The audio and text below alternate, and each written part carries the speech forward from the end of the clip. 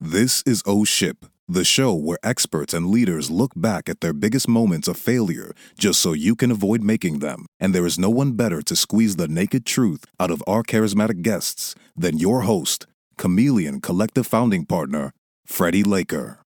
Hey everyone, and welcome to another week of Oh Ship. This week I got introduced to a very, very interesting guest I'm going to tell you all about in a minute. But I wouldn't have never got a chance to meet Dave if it wasn't for my friend Tiffany Nelson, who I met at Burning Man way back in 2003. So lucky I got to keep in contact with her over the years. And she happens to work with Dave, who is the Chief Innovation Officer of a company called ServiceNow. Now, if you've never heard of ServiceNow, they're actually a publicly traded company that helps companies manage digital workflows for enterprise operations. Doing about $6 billion a year in revenues is a pretty significant company, to put it mildly, and has been actually recognized as one of the world's most innovative companies. So needless to say, Dave Wright, their Chief Innovation Officer, has his pulse on what drives innovation. But today we're actually going to focus on what Dave's personal views are on innovation, in particular, leaning into how Dave believes that changing perspective can be a driving force in innovation. So with that, welcome to this week's Oh Ship, where we'll discuss about what perspective is everything.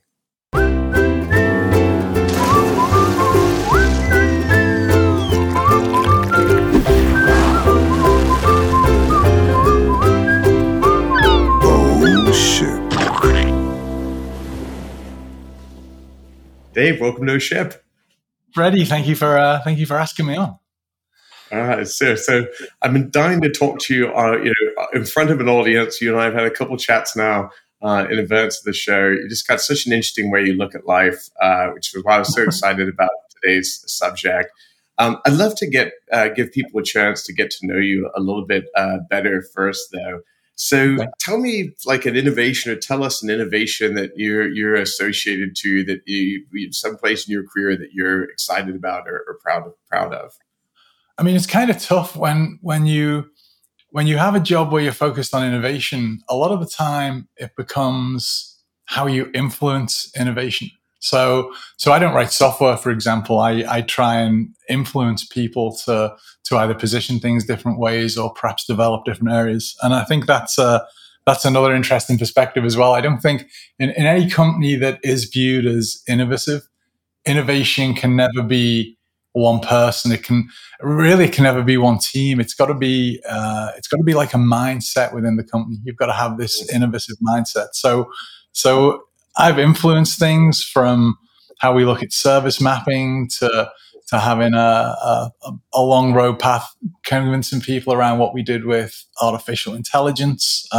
It could be how we reposition the product to look at things from a more enterprise service level. But for me, it's all about trying to get everyone in the same direction and trying to get them to think about some of these new technologies and how these technologies are going to affect us. But it's I always describe it as the best job in the world and the worst job in the company, because you get to see all this cool tech, but you don't actually control exactly what happens. It's all about trying to influence. I think this is such an interesting angle that, sometimes when people talk about innovation, they think about, some engineer, inventor coming up with some new product or new service, or it can be, happen at a startup or things like that. But when you start thinking about, advice for people that maybe are working within or bigger organizations or thinking about getting involved in innovation at a big organization, how does being a force in innovation differ when you're in a big company versus, let's say, a smaller company? So in a smaller company, I suppose if we say it's about influence, you've got less people you have to influence. So it can be easier to get ideas through. The advantage in a bigger company is you've got more resources. So if you convince someone that you want to execute, the execution's so much better because you can pivot a big team to work on something rather than trying to get everyone to stop what they're doing to start to think about this new thing. But one of the really interesting things that I try and get people to think about is most of the big innovations that people talk about today. When people list all these innovative ways of doing things, whether people are talking about Uber or Peloton or Netflix or Airbnb, but what they've done when they've innovated is they haven't actually invented something new, the way you were talking about before. What they've done is they've made something better than it was before. They've made the experience, so they've changed your perspective on how you actually get that service. So what they've done is they've created something where it's so good that you'd rather go there than anything else. So quite often innovation is just doing things better. It's not necessarily doing things new. One concept I used to find myself talking about a lot was this idea of micro innovations. Is that I think sometimes when they think of innovation, they always think it's like some giant, sweeping, world-changing things. But the reality is, at least in my opinion, I think that 99% of innovation are like these little incremental changes that we're all making, whether it's improving experience or, just finding little bit ways of making better mousetraps. And I think that's where, you look at some of these larger organizations, it's actually that they can make hundreds of these micro innovations on an annual basis, and they start to feel sweeping in their cumulative nature, so to speak.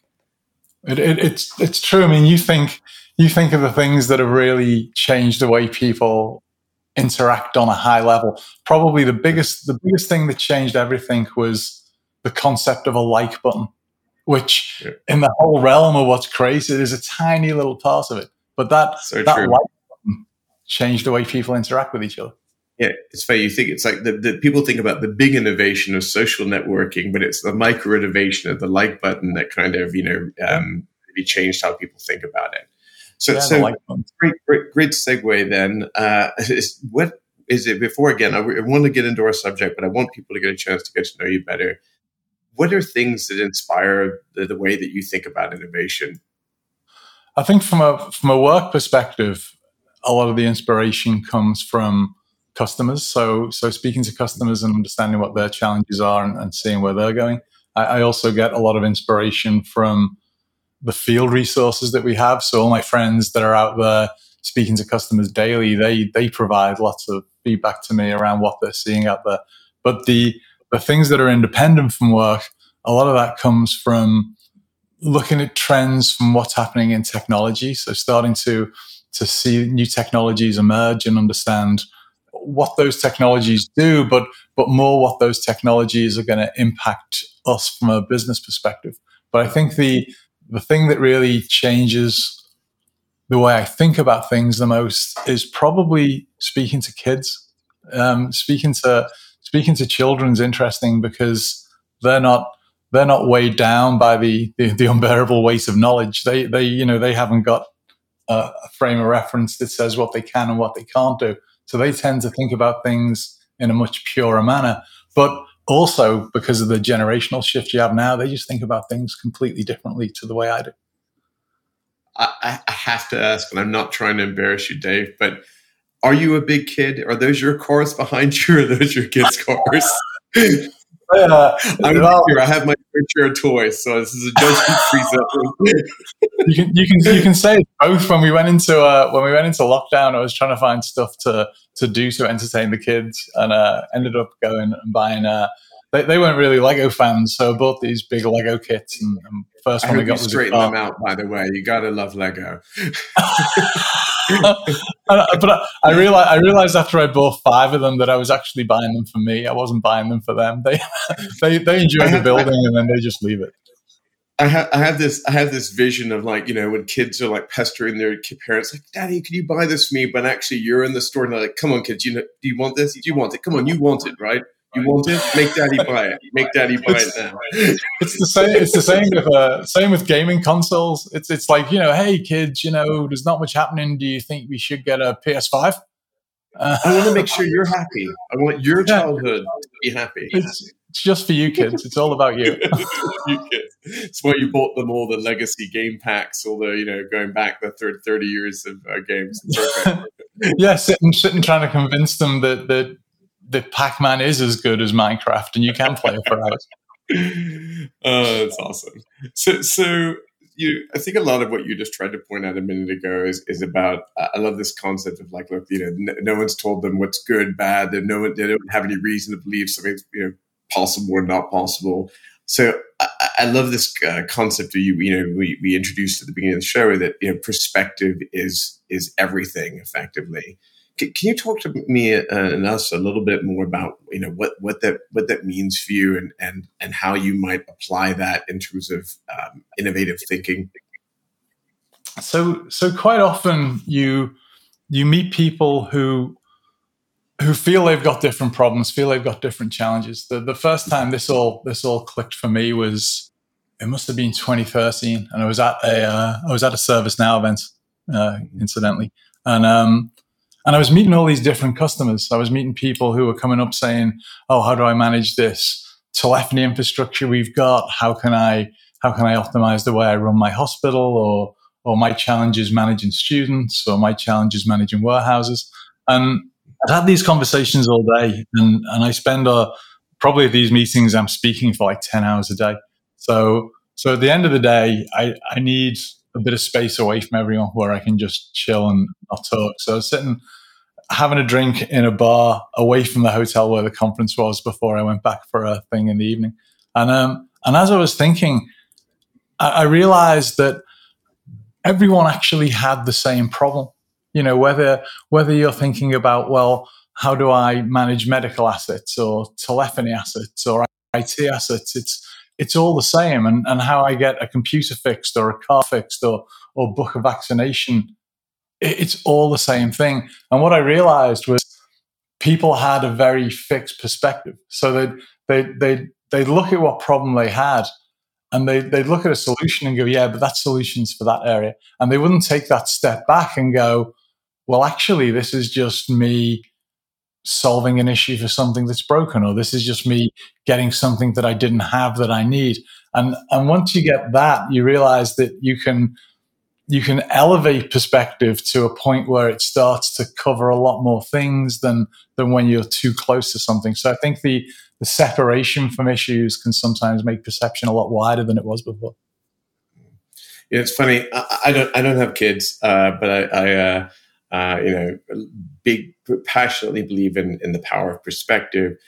I think where it's really started for me was I lived in, you've done my fair share of world travels, but I lived in Shanghai for almost a year. And, when I tried to explain it to other people, and they said, what's the number one thing you learned from your experience there? And I always said, one word. I said, there's perspective. And I think for me in that scenario, it was about, the culture was fundamentally different at its core, an Eastern culture versus Western culture. And I started realizing that so many things that I just made assumptions about, other people, if your foundational point of view was completely different, you just looked at things in a totally different way. And I couldn't wrap my head around how different, how different certain perspectives were. And it really forced me to start backing away from things I looked at with very clear assumptions about how something should work or whatever, and then realize, like, put yourself in that person's shoes and try and have extreme empathy for it. And that's why I think you could argue that kids don't just like how we have decades of ingrained societal, cultural biases that impact our perspective. The kids that just don't have that, right? So, or the things that drove the people that they are at the age of 8 or 10, they just don't have that conditioning that we have. And I think it's such a fascinating way to think about human behavior. It's interesting. So I've never thought about that before, but you're right. Culture has a huge play in this. And when I know, obviously, I haven't necessarily lived in all these places, but I've traveled around the world and done business in a lot of places. And when someone explains the logic and explains the culture and the reason behind it, then the thing that does help you do is it helps you understand their perspective. Mm-hmm. But yeah, culture is a great driver of perspective. It's a really good point. Yeah, I guess I think as we talk about today's subject, because I don't have kids, but obviously I'd like to believe I have a high level of empathy for everyone around me. I might be thinking about things through this kind of cultural lens. It'll be interesting to see where we net out on some of the things we're about to do. So what I thought would be a really fun way of approaching this subject of perspective was having basically a little bit of a brainstorm session. So right. Nothing. This is like there's two tech guys. They say don't do real-time demos. So we're meant to do a real-time brainstorming session and hope that it doesn't go horribly off the rails in front of a live audience. And also worth noting, and those of you who are watching live, listening live, and you've got chat, if you've got ideas or thoughts you want to throw in the chat and we think they're compelling, we might pick them up and address them. So feel free to chime in at any second. So I'm going to throw out some different concepts of what things that we think will be totally different for the adults of tomorrow, because the experiences that they're having today as kids, basically. And at the same time, I really want to make sure we don't lose, let's call it sight of perspective about how some of these things that might look odd to us, or even potentially odd to some of our audience. So with that, Dave, I will throw it out to you. I'm sure you have some stuff in your mind that could be interesting subjects. So guest of honor gets to pick the first one. So not to put you on the spot. so it's funny. So you were saying you haven't got kids. I've got two kids. One will be 16 this year, and the other one, she'll be 12 this year. So I've got effectively. So this is interesting. I've effectively got two generations. I've got a Gen Z, because she was born after 1997, and I've also got a Gen Alpha, which is effectively a subset of Gen Z, because she was born 2010. And the interesting thing is that for all the goodwill in the world, even though we're now talking in this digital media, we're not digital natives. You know, I was born 7 years after the cassette player was invented. So it's not like I can say I was born in the digital age, but they were. So they were born when technology was available to everyone.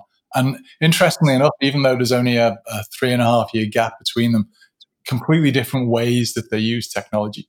But the first thing that I think is interesting about the way they approach things is their perspective and their sense of ownership. So we were looking once.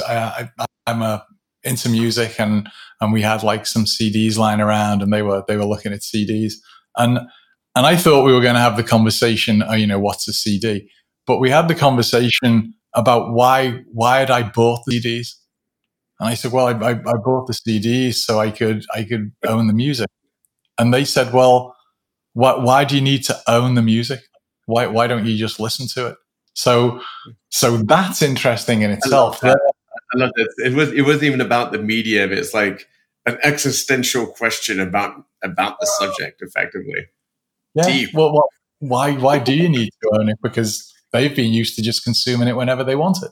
That goes through everything. I think that concept of ownership, whether it's people needing to own cars, whether it's people needing to own devices to make things, or whether they just use maker communities, Apple TV, Spotify, Netflix, Uber. It's all about the service that's being provided. It's not about ownership. Even to the point now that I think is funny. Even the things that you buy digitally. You might buy a movie on Apple TV. You don't own that movie, even though you bought it. I mean, it's a different way of thinking about it. On their platform, effectively, if you stop using their platform, then you effectively haven't got the ownership.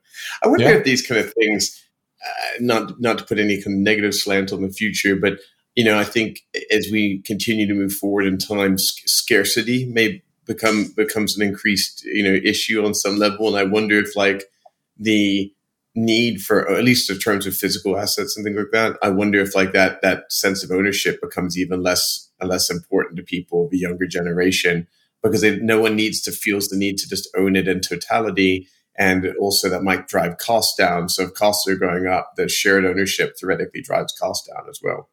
So I'm gonna counter that, but I'm gonna counter it and perhaps I'm gonna argue myself out of an argument. Go for it. It wouldn't be the first time I've seen someone do that on our show. So you were saying I've just gone out then and said people don't feel the need to own things, and you were saying, you were talking about scarcity and does that affect price?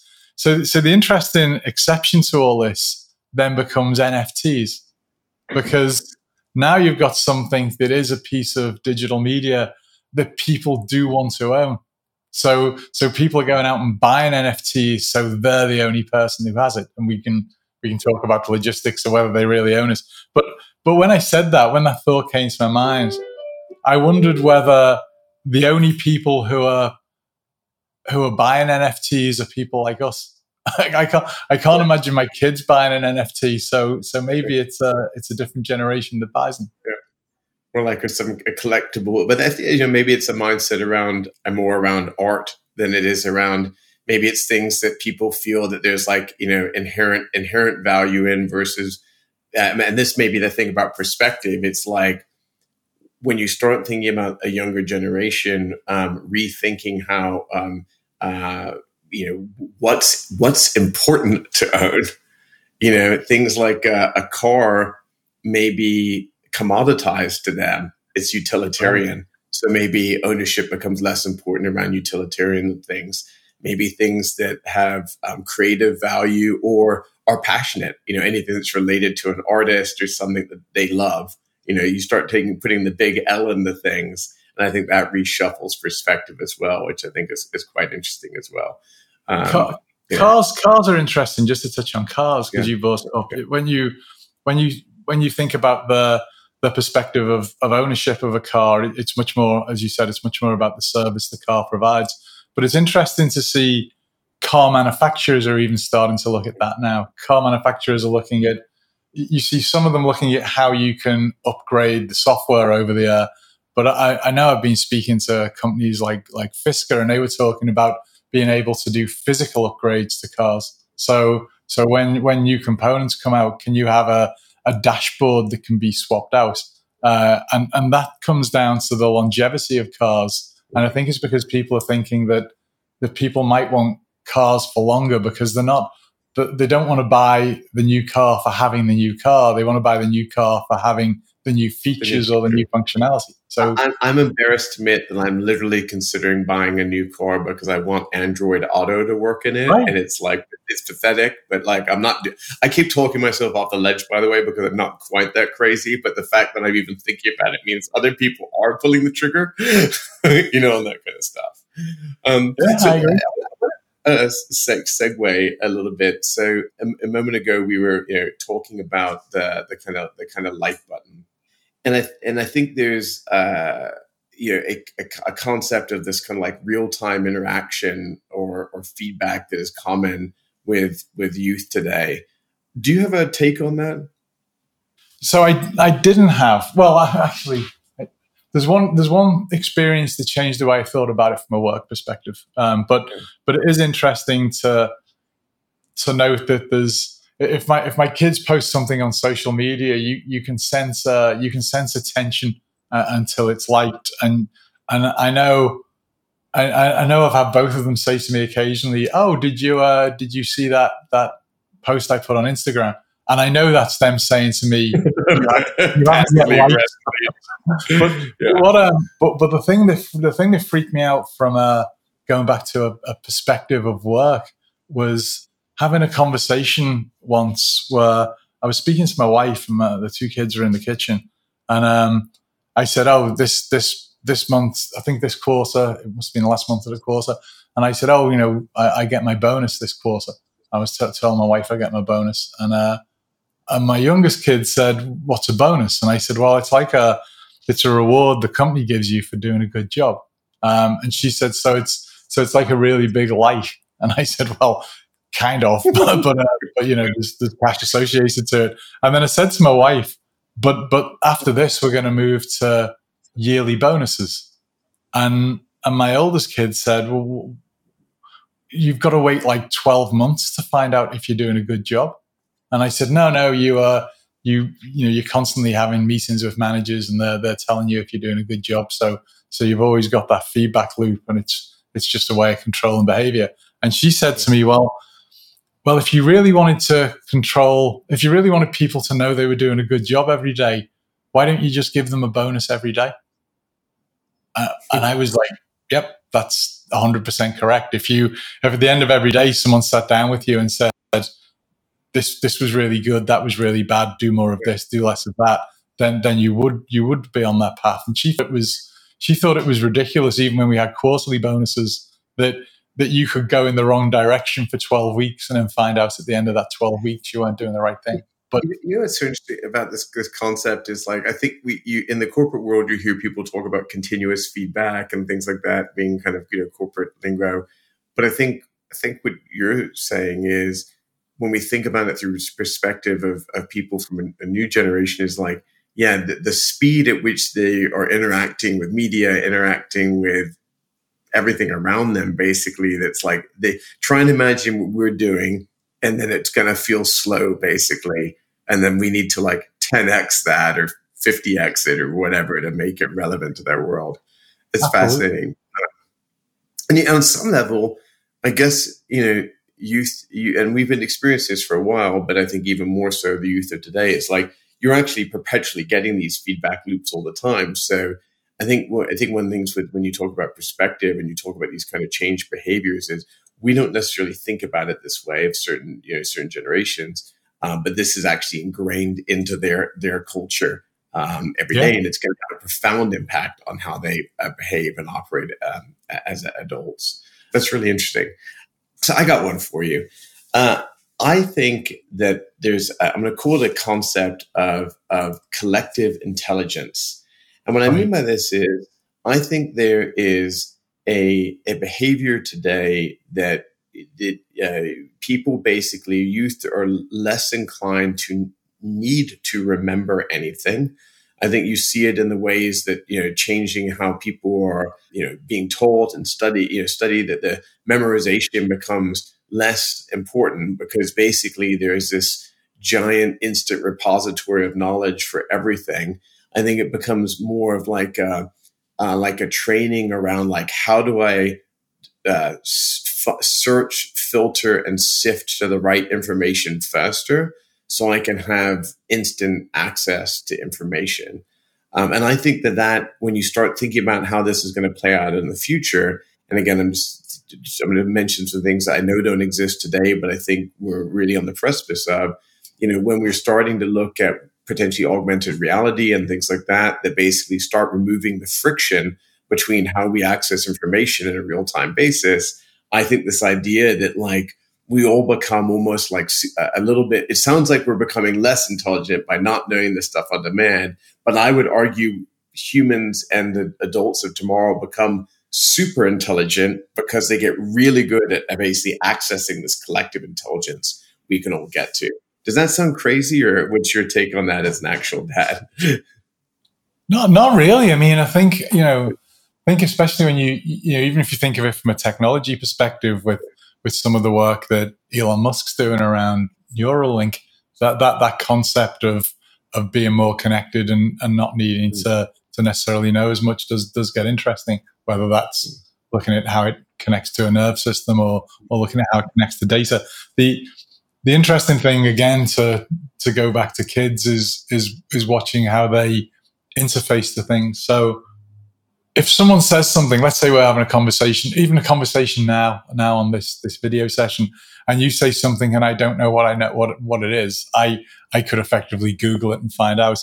They'll do it conversationally, so they're much more happy with a voice interface. So they will just give it the whole, hey, Google, Siri, whatever, what is, and they will just ask the question, and the question comes back with an answer. Mm-hmm. And to them, that's exactly the same as them asking me something. It's almost like that source of knowledge is just like asking another person a question. They don't seem to differentiate.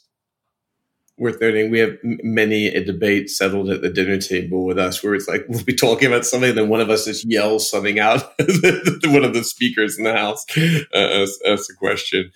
Another crazy question for you. This is a bit of a tangent, but what we just talked about was, I think, this willingness, basically, this change in how basically people of a younger generation basically access information, and their perspective on what knowledge is important to retain is probably very, very different. I think at the same time, there's a big trend out there where I would also argue that basically people, younger generations, and every subsequent younger generation is increasingly comfortable with sharing more of themselves on the internet, in social media. So I think privacy, people say they care about privacy and they're paranoid about people tracking them. But at the same time, we're all increasingly sharing more and more of ourselves up onto the web and so on. And so my question basically is, you hear people talking about things like Neuralink and potentially like machine interfaces, to connect to the web or things like that. I suspect that if you took a poll of, let's say people in their 40s or 30s or whatever, and asked, would you ever consider doing some kind of Neuralink-like interface that meant you could search the web in real time, that you would see a huge, huge jump with younger generations being like, yeah, that's fine, because I think they're more comfortable with a sense of privacy and access, in this case, literal access to give your brain. And it plays into this shifting perspective of, if they're all about accessing information faster and in quicker real time, that this just removes even more friction around that. So does that sound crazy to you, or do you think that is a potential shift we could see in future generations? It is interesting. I mean, so I agree with what you're saying, that you would see this generational preference for being permanently connected to the internet would go down when it was younger. And it's probably, I think some of it's probably, again, going back to what we said before about the younger you are, the less tied down you are by the weight of knowledge. Because probably the older you get, the more fear is that that data link isn't a one-way thing, that although you can ask for information, you're never aware of what information is being taken. Yeah. I do notice a difference between my kind of 12-year-old and 15-year-old, that even though you were saying, hey, the younger people are prepared to share more, the younger one of the two actually shares slightly less than the older one, because she's seen things go wrong. She's seen information be used in wrong ways. So she's a little bit more conscious about what she shares. But I think it's interesting. I suppose this is one of the drivers for Web 3.0, looking at how you start to control that data and how you release it. And I think I thought one of the most fascinating projects was that I'd seen recently was Tim Berners-Lee's Solid project, where he was looking at how do you build a digital token where you control the data that's in it. Because right now, I think what's happening in the digital world is what's happened in the physical world. So let's say I want to go and buy alcohol somewhere and I get carded. I mean, I haven't been carded for 30 years, but let's say I went in and someone said, hey, are you 21? I'd show them a driving license. And I'm not just telling them I'm 21. I'm telling them everything. I'm telling them where I live, my height, my eye color, my date of birth. When all they really know is, are you 21 or not? Yeah. So having that concept of being able to give people the information they want rather than much more information is something that we've always done physically, but I think we started to do it digitally as well. It's an interesting line. I think we're all going to have to figure out over the next few years. And I can't. It's a great point you make about your younger one kind of holding back on things. There's something that I think is easy to, I think, misunderstand when you start thinking about these. We start to as people who are, I hate using the word futurist, but I know you and I both like to think forward thinking about what's next and what's out there and so on. And I would argue that I think people think progress is this kind of line that's kind of doing this, but I think there's basically I feel like as a group we tend to go up, then we almost pull back a little bit because we realize we screw some stuff up, and then it's like, and so there's like a little bit of a pushback because we're like, oh, that didn't work so hard. But then I do feel like it kind of dips and it goes back up again as people kind of start to work the kinks out of the system. It's almost like that. Kind of classic, early adopter, and then you've got with the trough of disillusionment, the people who jumped in early and then kind of go, I'm not sure that was good. I think that is like a general concept with a societal change, because I think there's always some kind of pushback there. It'd be interesting to see with your youngest if that kind of pushback around privacy is that something that sticks with him or her forever. Or is it something that, like I said, it's like a cautionary feeling they've got it at one step. So yeah, very interesting. I think one of the other reasons I just feel I feel like people are going to keep sharing more and more of themselves is I think and this is a great example where like things have gone wrong. I think we kept sharing more information, but the value exchange was wrong. And what I mean by that is like, the value exchange, for example, until recently was great for the advertisers, not so sure it's great, for all the people giving up that information. And I think basically, that we'll start seeing the information being used more for like personalized experiences, just a better understanding of you, so you get better digital experiences. And I think people will go, oh, I'll share a bit more again. But we're going to keep figuring this out, and hopefully we don't screw it up too badly in the meantime. I'd love to ask you, what's your take on you mentioned kind of gaming earlier, and this sense of ownership. You talked about kind of wanting to buy a console at some point. Do you think it's about the devices anymore, or do you think it's about the content? Because we're seeing more and more of these gaming services now, all just I think Microsoft and like PlayStation are starting to deliver everything to apps that could be on smart TVs. I mean, I'm starting to wonder if like the console generation, war is even over. Yeah, I suppose with kind of ubiquitous access and with network speeds now, there's kind of less need to have that processing power remotely. You might still get, for a while, the console manufacturers might still use exclusivity as a way of keeping things in, but then it just becomes a balance. How long is it worth keeping it exclusive to get people to buy that console, as opposed to letting the entire world use it, and that kind of balance comes in. I think gaming's interesting. So I can't remember whether it was a magazine article or it was a podcast I was listening to the other day, but someone was saying that the whole concept of gaming and mental health, that gaming had become the new meditation. And I was, no, that's, surely people aren't meditating with games. And then I thought about the massive kind of adult rush for people playing things like Candy Crush. And I think it is that all of a sudden it's like, yeah, I'm going to immerse myself in something that's useless for 20 minutes, but I'm not going to be distracted for 20 minutes. I'm not going to think about anything else. So maybe there is something in it being a form of meditation. I actually look. So the last weekend I just moved to North Carolina. For those of you following OSHIP, and my closest friend was up visiting, and we went on a hike and we sat by a waterfall. And he said, "Look, I've got really into meditation lately. I'm trying to do it every day." And we sat there for kind of 20 minutes or so and listening to the water. And he was teaching me how to kind of, when my mind started to wander, to focus on my breath and to count my breaths and focus on the counting if I kept going too ADD, frankly, in my mind wandering. And it was wonderful, on a side note, and something I think I should lean into more.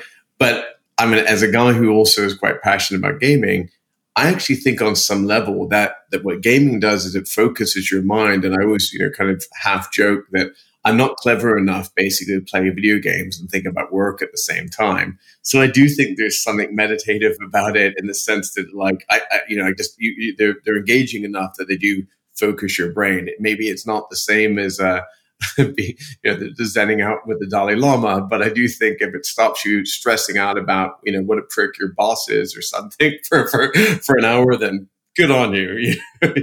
So I want to go ahead, Dave.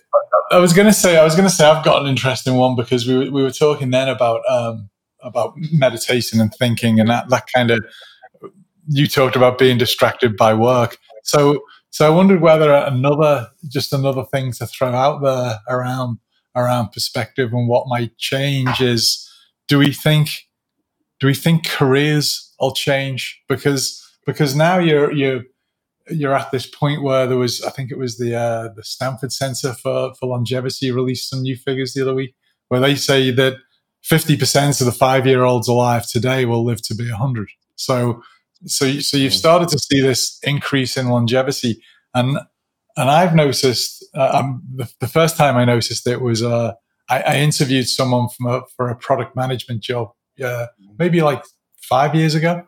And guy was straight out of university, really, really wanted the job, really interested. Said, "Hey, Dave, I like you. I like your company. I really want to work for you. And I'd be happy to give this like 3 days a week." And I was like, what do you mean? It's not about 3 days a week. It's a job. It's going to be 5 days a week. And his view was that he'd benefit and that both companies would benefit if he worked for one company for 3 days and another company for 2 days, because it increases experience, it made him more efficient. It's a compelling pitch. It's part of why people work with external agencies or consulting firms, because they want that diversity of experience. So there is a solid argument there. Or whether people start doing retraining, whether this is a generation that might do something for 15 years and then might do something completely different for 15 years.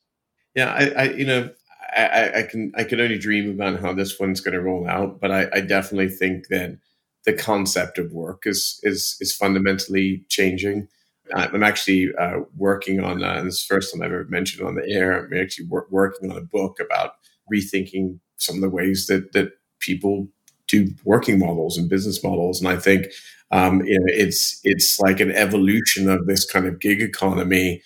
People talk about kind of portfolio careers as a subject I think is really interesting. And I think what that person was asking for is that. And you look at like how we used to talk to kids, even 10 years ago or longer. It's about picking a career, and I think a lot of kids would say, well, they had multiple things they did, and we always wanted to try and push them into one swim lane. And I think that that is not probably the future, and maybe maybe we can now indulge the kids saying, I want to be a fireman or you know what I mean, I want to be something and maybe, and I think you'll find seeing parents going, great, we should do that, and here's how you do it. And I think that's something that wouldn't have happened in the past. And to be honest, that would be cool. I'd love to do something some days of the week and other things another day. Exactly right. But it's I suppose it's a lot of it's down to how you actually manage that. One of the things I've been talking to people around was, how long will we employ people to do jobs as opposed to employ people because of specific skills they've got? So almost, could you have a gig economy that sat within an enterprise, almost like a distributed autonomous organization within your company? So when you had a piece of work that needed to be done, a document to be written, an event to be coordinated, a presentation to be created, to actually throw that out to an internal community in your company and have them be able to take that work based on how difficult it was, what the timescales were, and actually have them rate each other's work as well. Because then the reason this came up was I really wanted to learn Photoshop, but I didn't have a reason to learn Photoshop. And I thought if there was someone out there that wanted something doing and it was pretty simple, I could take that and do it and give it back to them, and that would allow me to gradually start learning something new. Because I've had the counter argument where people say, well, if you do a gig enterprise, all the people are going to do is be good at one thing. But I actually think it's a chance for you to learn to do other things as well. The problem with this is that the hyper specialization, I think, is a great way to build a lot of value for yourself. But what happens is, if there's a shift and you're so hyper specialized that what you've done becomes redundant, then you're in a lot of trouble. And I've talked to many people throughout my career who've been put in that predicament, and it's really sad actually when someone's an incredible expert at something and they weren't able to find the opportunity to basically learn these new things because there was no diversification in their skill set. So I want to be conscious of time. I think this is a great place to jump off. I had a million other things I could have talked to you about today. I think we need about 6 more episodes of this with you, Dave. So this was a really fun episode for me personally. I could chat with you endlessly. We have to meet in person for dinner or beer sometime. I would really love that. Absolutely. So, Dave, real quick, if people want to learn more about you or find you, where should they be looking in social media or things like that to kind of follow your adventures? Yeah, you can follow me on LinkedIn. If you go to Twitter, my handle's The Right View, so you can see some of my tweets there. When you got that handle, were you like? So the story, I'll tell you the story. The story, I used to work for a company called VMware, and VMware had a virtualized desktop product called View. And when I was registering for Twitter, when I was 15 years ago, I thought I may as well use the word View for the desktop management software and tested The Right View, and no one had got it, so I took it. Awesome. I love it. So, well, again, follow Dave on Twitter at The Right View. You can find him on LinkedIn. For those of you who are tuning in live, or whether you're watching us on any of our post-recorded shows, whether you're on YouTube, Facebook, Twitter, LinkedIn, thank you so much for watching and following. We really appreciate you tuning in. The best way you can do to support the show is to basically give us a like, give us a follow, tell your friends. Again, this is not something we do for any other reason than just finding great, smart people that we want to have great chats with and share that great content with you. So thank you again for your time. And always check us out at oshipshow.com. You can see all the other great ways you can engage with us. Dave, thank you again. I had great fun today, and I look forward to meeting you in person in the near future. Thank you. It was a pleasure. The O Ship Show is brought to you by Chameleon Collective, where we lead, scale, and adapt to build and grow great companies. You can learn more at chameleoncollective.com. Freddie will see you next time when we will once again be raising the sails for the O Ship Show.